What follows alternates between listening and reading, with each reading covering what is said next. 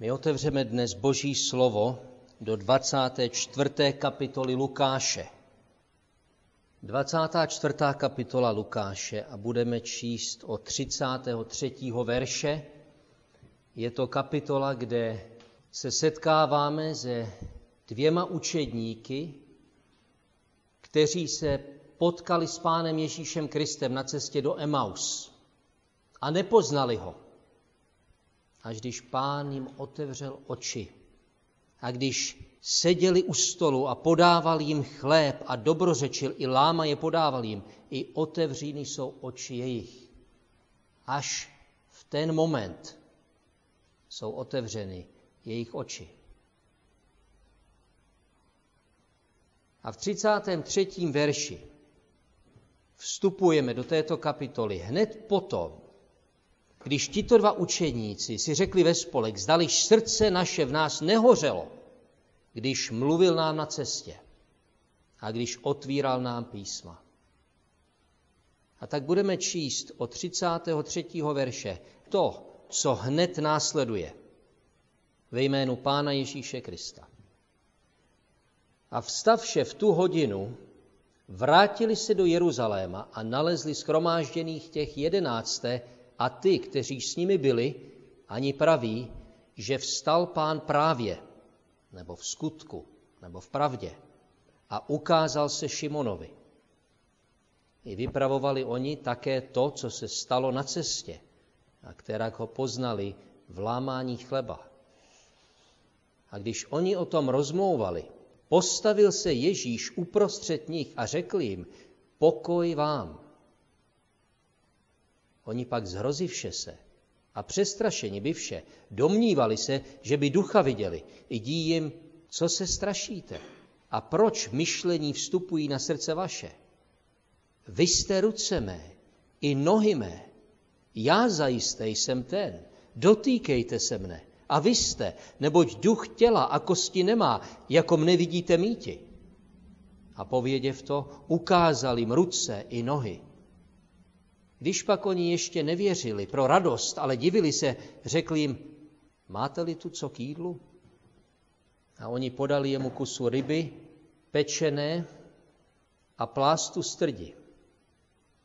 A vzav, pojedl před nimi a řekl jim, tatoť jsou slova, kteráž jsem mluvil vám, ještě byv s vámi, že se musí naplnit i všecko, což psáno jest v zákoně Mojžíšově a v prorocích i v žalmích o mně. A zde Pán Ježíš Kristus potvrzuje kánon starého zákona, protože tímto výrokem zahrnuje celé starozákonní písmo. To je to trojí rozdělení, to hebrejské trojí rozdělení starého zákona. Tóra, proroci i žalmy. A čteme dál v 45. verši, tedy otevřel jim mysl, aby rozuměli písmům. Jak toto potřebujeme? Jaký to je verš? Tedy otevřel jim mysl, aby rozuměli písmům. Bez otevření naší mysle Kristem nebudeme rozuměti. Nebudeme rozuměti Božímu slovu, Božím věcem. 46. verš. A řekl jim, tak je psáno a tak musil Kristus trpěti a 3. dne z mrtvých vstáti. A aby bylo kázáno ve jménu jeho pokání a odpuštění hříchů mezi všemi národy, počna od Jeruzaléma. Vy pak jste svědkové toho. A aj, já pošli zaslíbení Otce svého na vás. Vy pak čekejte v městě Jeruzalémě, dokud nebudete oblečeni mocí z výsosti. I vyvedl je ven až do Betany a pozdvih rukou svých dal jim požehnání. I stalo se, když jim žehnal, bral se od nich a nesen jest do nebe. A oni poklonivše se jemu, navrátili se do Jeruzaléma s radostí velikou. A byli vždycky, nebo neustále, v chrámě chválíce a dobrořečíce Boha. Amen. Amen i amen. Ať nám Pán Bůh požehná čtení svého vdechnutého, neomylného, neměnného, nechybného, svatého, věčného slova. Skloňme se k modlitbě. Pane Bože, Otče náš, prosíme tě, požehnej nám své svaté slovo. O Pane, i jak jsme četli, otevři nám mysl a dej nám rozuměti písmům. O Pane, prosíme tě, pomož nám, jak potřebujeme tvůj dotek, jak potřebujeme vylití tvého ducha na nás, působení tvého ducha v nás pro veškerou práci, pro náš život, pro slávu tvého jména, jak potřebujeme být naplněni duchem Božím. A tak, Pane, prosím tě, i teď naplň mne svým duchem pro službu tvým svatým slovem. Modlíme se ve jménu Pána Ježíše Krista. Amen. S Boží pomocí bych se chtěl s vámi zahledět na 3 body z tohoto textu. A sice za prvé na Kristovo poslání. My čteme u Lukáše v této stejné knize ve 3. kapitole, v 21. verši. I stalo se, když se křtil všecken lid a když se pokřtil i Ježíš a modlil se. Pán Ježíš přišel na tuto zem a ve svém křtu se identifikoval s těmi, které přišel vykoupit. Kristovo poslání na této zemi bylo vydobít spásu pro svůj vyvolený lid.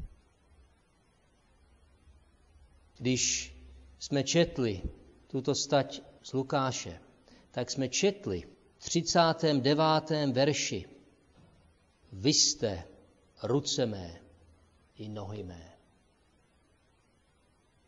Pán Ježíš už zde ukazuje těm učedníkům to, co on vydobil. Připomíná učedníkům to vydobené dílo na kříži, vydobené dílo vykoupení. Proto Pán Ježíš přišel na tuto zem. To bylo jeho poslání. Byl pokřtěn, identifikoval se se svým lidem, s těmi, které přišel zachránit. Dále čteme o jiném křtu, ale v 12. kapitole Lukáše, v 50. verši čteme: Ale křtem mám křtěn býti, a kterak jsem soužen, dokud se nevykoná. To bylo poslání Krista. Ale křtem mám křtěn býti, a kterak jsem soužen, dokud se nevykoná. J.C. Ryle říká, je zřejmé, že tento křest není křtem vodou, ani Duchem Svatým, ale křtem utrpení. Utrpení.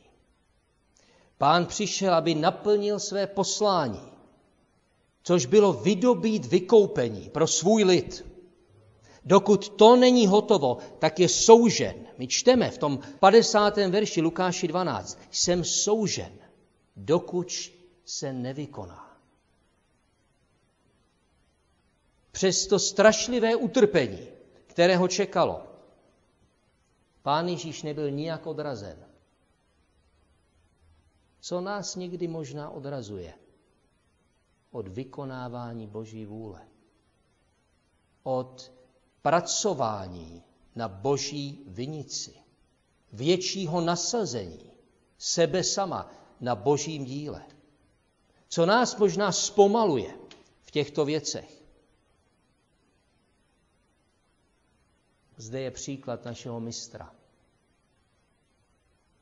Ale křtem mám křtěn býti, a kterak jsem soužen, dokud se nevykoná. Pán horlí pro věci Boží. Bylo to jako oheň uvnitř. U Jana v 2. kapitole v 17. verši čteme: Horlivost domu tvého snědla mne. To byl Kristus. Je nám vzorem, příkladem toho, co to znamená. Co to znamená horlit pro věci Boží. Pán hořel pro věci Boží a pro naplnění Božího zaslíbení, vykoupení ztracených hříšníků. Vykoupení svého lidu. Pán hořel pro tuto věc. Pán hořel pro otevření brány života ztracenému světu. Ať my jsme těmi, kteří ukazují na bránu života. Na ty dveře, kterými je Kristus. On řekl, já jsem dveře. Skrze mne všeli by kdo spasen bude. A vyjde a pastvu nalezne. V Kristu je naprosté uspokojení a naplnění v životě. Když žijeme v Kristu, nalezneme pastvu. A my máme být těmi, kteří horlí pro věci Boží. Pán Ježíš Kristus je nám vzorem v tom, jak horlil pro naplnění toho zaslíbení o vykoupení svého lidu. Nebyl ničím odrazen, ani tím hrozným soužením, které ho čekalo. Tím hrozným utrpením. Jak snadno my někdy utíkáme od práce, utíkáme od zodpovědností, které máme vůči bližním. I v službě jim, evangeliem Kristovým. Ať každý zde je hlasatelem evangelia Kristova. Horlí pro ty věci, jak je nám příkladem i Pán Ježíš Kristus. Co ho to stálo, aby to vydobil? A jak by jsme my měli tyto věci ohlašovat druhým? Ale Pán pro to své poslání dále, si zdůrazníme, byl naplněn duchem svatým. Jen co byl pokřtěn, čteme, že sestoupil Duch svatý v tělesné způsobě jako holubice na něj. A stal se hlas nebe, řkoucí, ty jsi ten syn můj milý, v toběť mi se zalíbilo. Lukáš 3:22. Pán Ježíš je ten jediný, který mohl naplnit písmo a vydobit vykoupení. Ten hlas Boží, který potvrzuje, že Kristus je přijatý. Ten hlas Boží, ta slova Boží, mohla být vyřčena jenom o Pánu Ježíši. On jediný je ten, který může naplnit a mohl naplnit to, co Pán Bůh vyžadoval, co Boží spravedlnost vyžadovala. A pro tuto práci byl zmocněn Duchem svatým. On samotný zmocněn Duchem svatým. V Izajáši 42. kapitole přečteme první 3 verše, kde čteme o Kristu. Aj služebník můj, na kteréhož se spodepru, vyvolený můj, jehož libuje duše má, ducha svého dám jemu. Všimněme si slova Božího. To, co jsme slyšeli při křtu Pána Ježíše Krista, je slyšet zde. Jehož libuje duše má. Ducha svého dám jemu. Onť soud národům vynášeti bude. Nebude křičeti, ani se vyvyšovati, ani slyšán bude v ně hlas jeho. Třtiny nalomené nedolomí. Jaké slovo o Pánu Ježíši Kristu? To je náš mistr. Třtiny nalomené on nedolomí.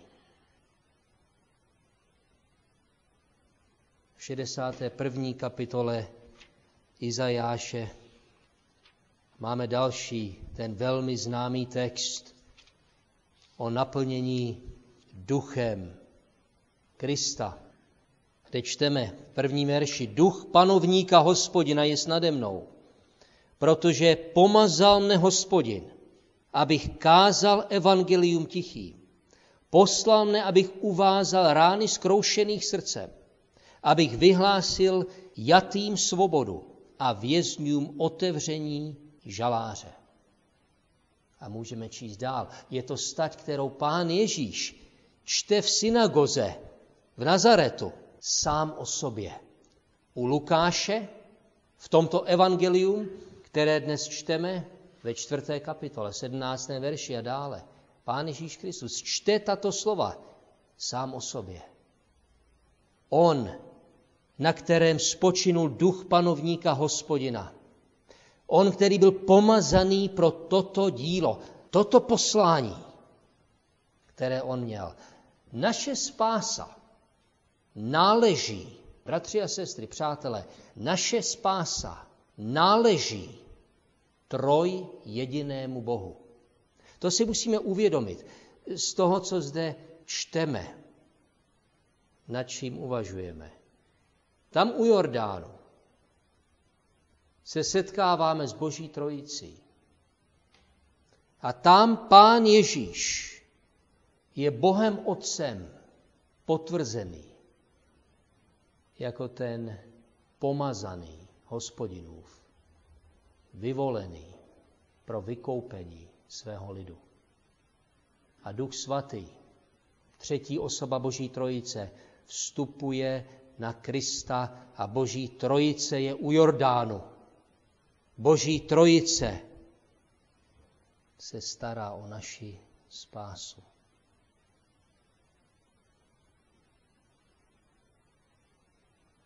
A když se tak vracíme k tomu našemu textu v 39. verši, znova si připomeňme, co Pán Ježíš řekl učedníkům, když se jim zjevil. Vy jste ruce mé i nohy mé.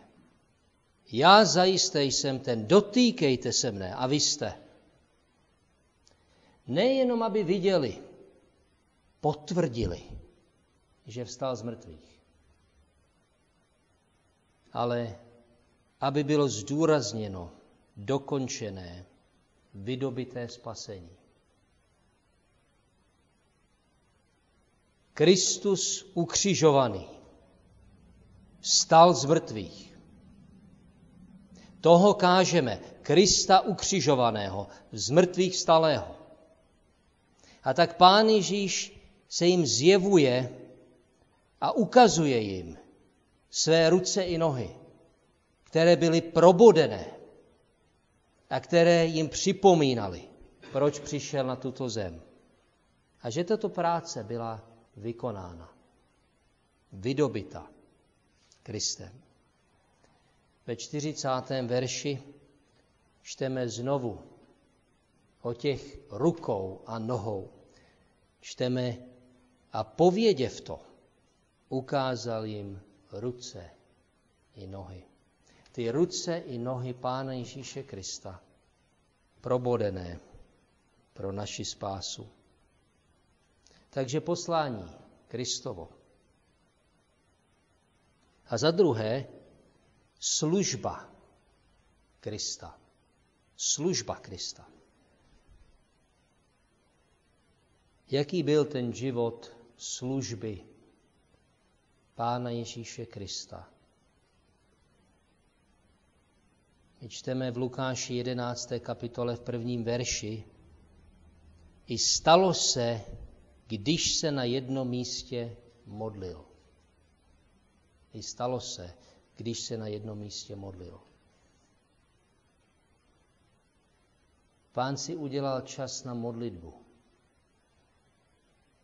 Bůh mezi námi si udělal čas na pravidelnou modlitbu. Je to pro nás někdy těžké si najít čas pro osobní modlitbu? Modlitba byla součástí jeho služby na zemi.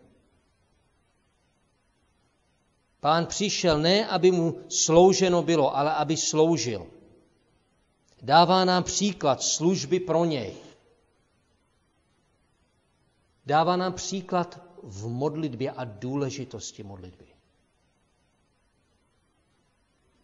V 11. kapitole Lukáše, kde jsme četli ten první verš, tak máme od 5. verše o tom příteli o půlnoci.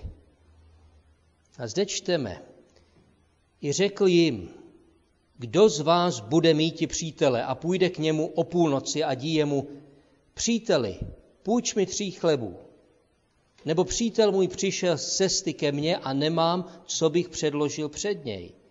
A on, vnitř sa, odpověděl by: Nečiň mi nevole, dveře již zavříny a dítky mé se mnou jsou v pokoji, nemohu vstáti a dáti tobě. Pravím vám, ač nedá jemu vstana, protože je přítel jeho, ale však pro nezbednost jeho vstana dá jemu, kolik školy potřebuje.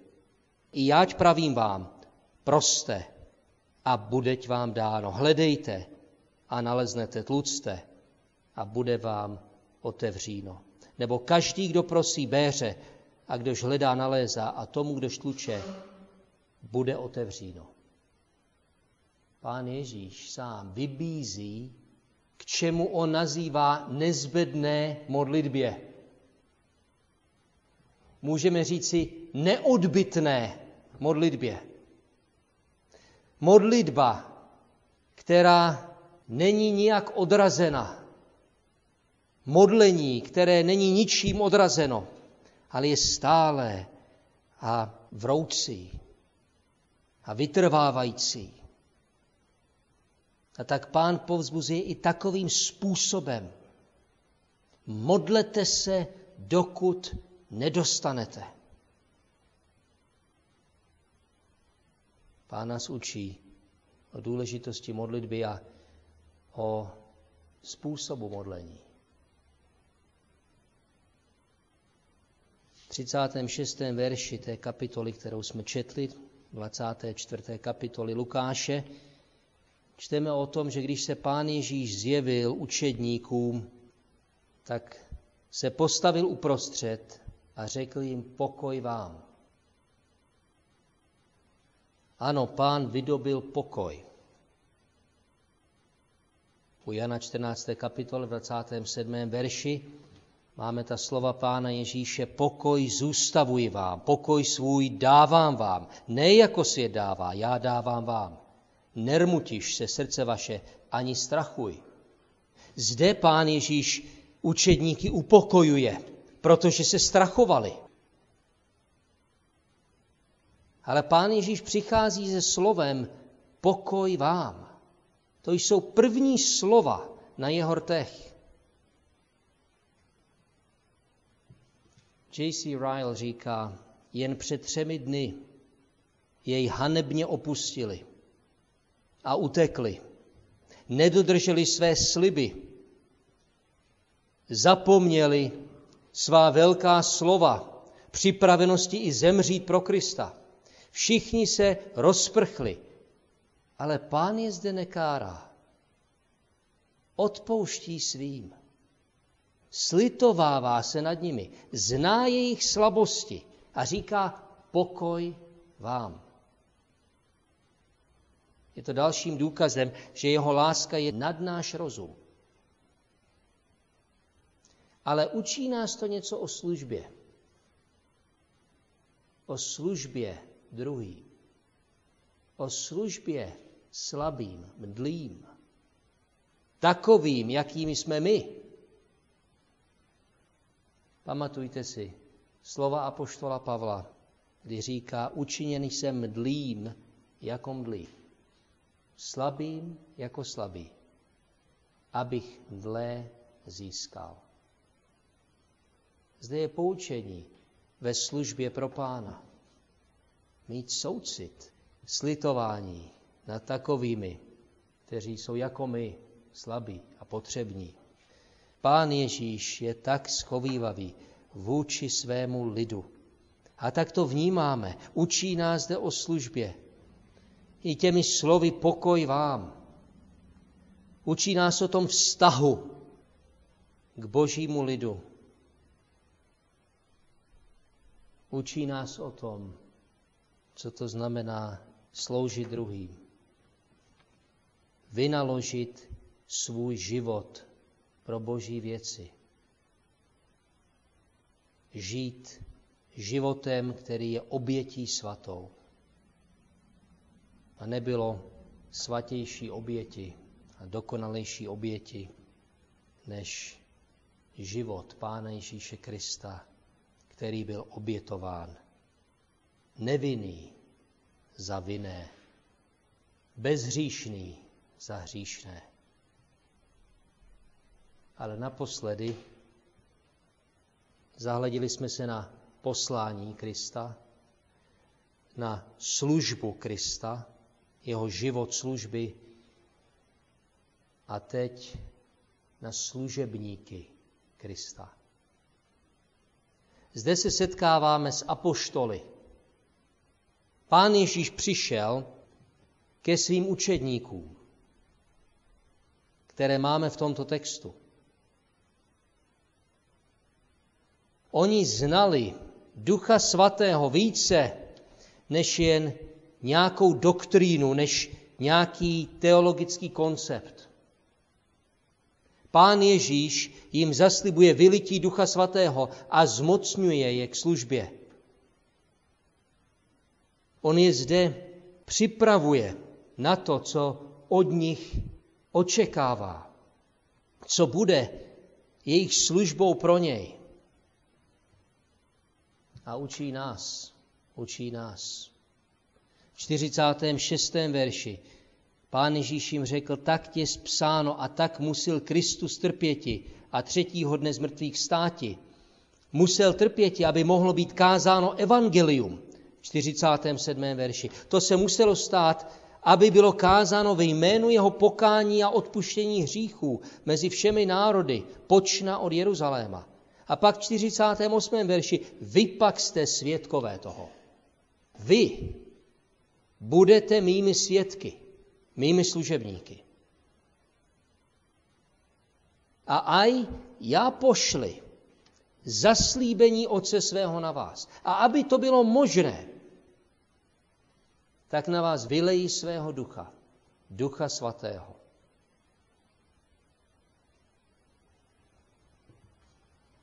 Zde se učíme něco o služebnících Pána Ježíše Krista. O jejich potřebě. O jejich poselství. A to je slovo k nám. Již jsme si poukázali na ruce a nohy Pána Ježíše Krista v tomto textu. Na ty drahé ruce a drahé nohy našeho Spasitele. Ale všimněme si, že po tom všem, co Pán Ježíš říká, v 50. verši čteme, i vyvedl je ven až do Betany a pozdvih rukou svých. Ty probodené ruce, které jim již ukázal jako dokázání svého zmrtvých stání, ale jako připomenutí jeho spasitelného, vykupitelného díla, které bylo dokončené. A tyto ruce Pán Ježíš v 50. verši pozvedává, pozdvihuje a dává svým učedníkům požehnání. Jak to potřebujeme? Jak potřebujeme to požehnání Kristovo. Ty ruce Kristovy, pozdvižené nad námi pro službu jemu. I stalo se, když jim žehnal, bral se od nich a nesen je do nebe. A oni poklonivši se jemu navrátili se do Jeruzaléma s radostí velikou, protože na ně bylo vylito požehnání Kristovo. A byli vždycky v chrámě, neustále v chrámě, chválíce a dobrořečíce Boha. Je toto svědectvím našeho života, že jsme vždycky, neustále v chrámě chválíce a dobrořečíce Bohu.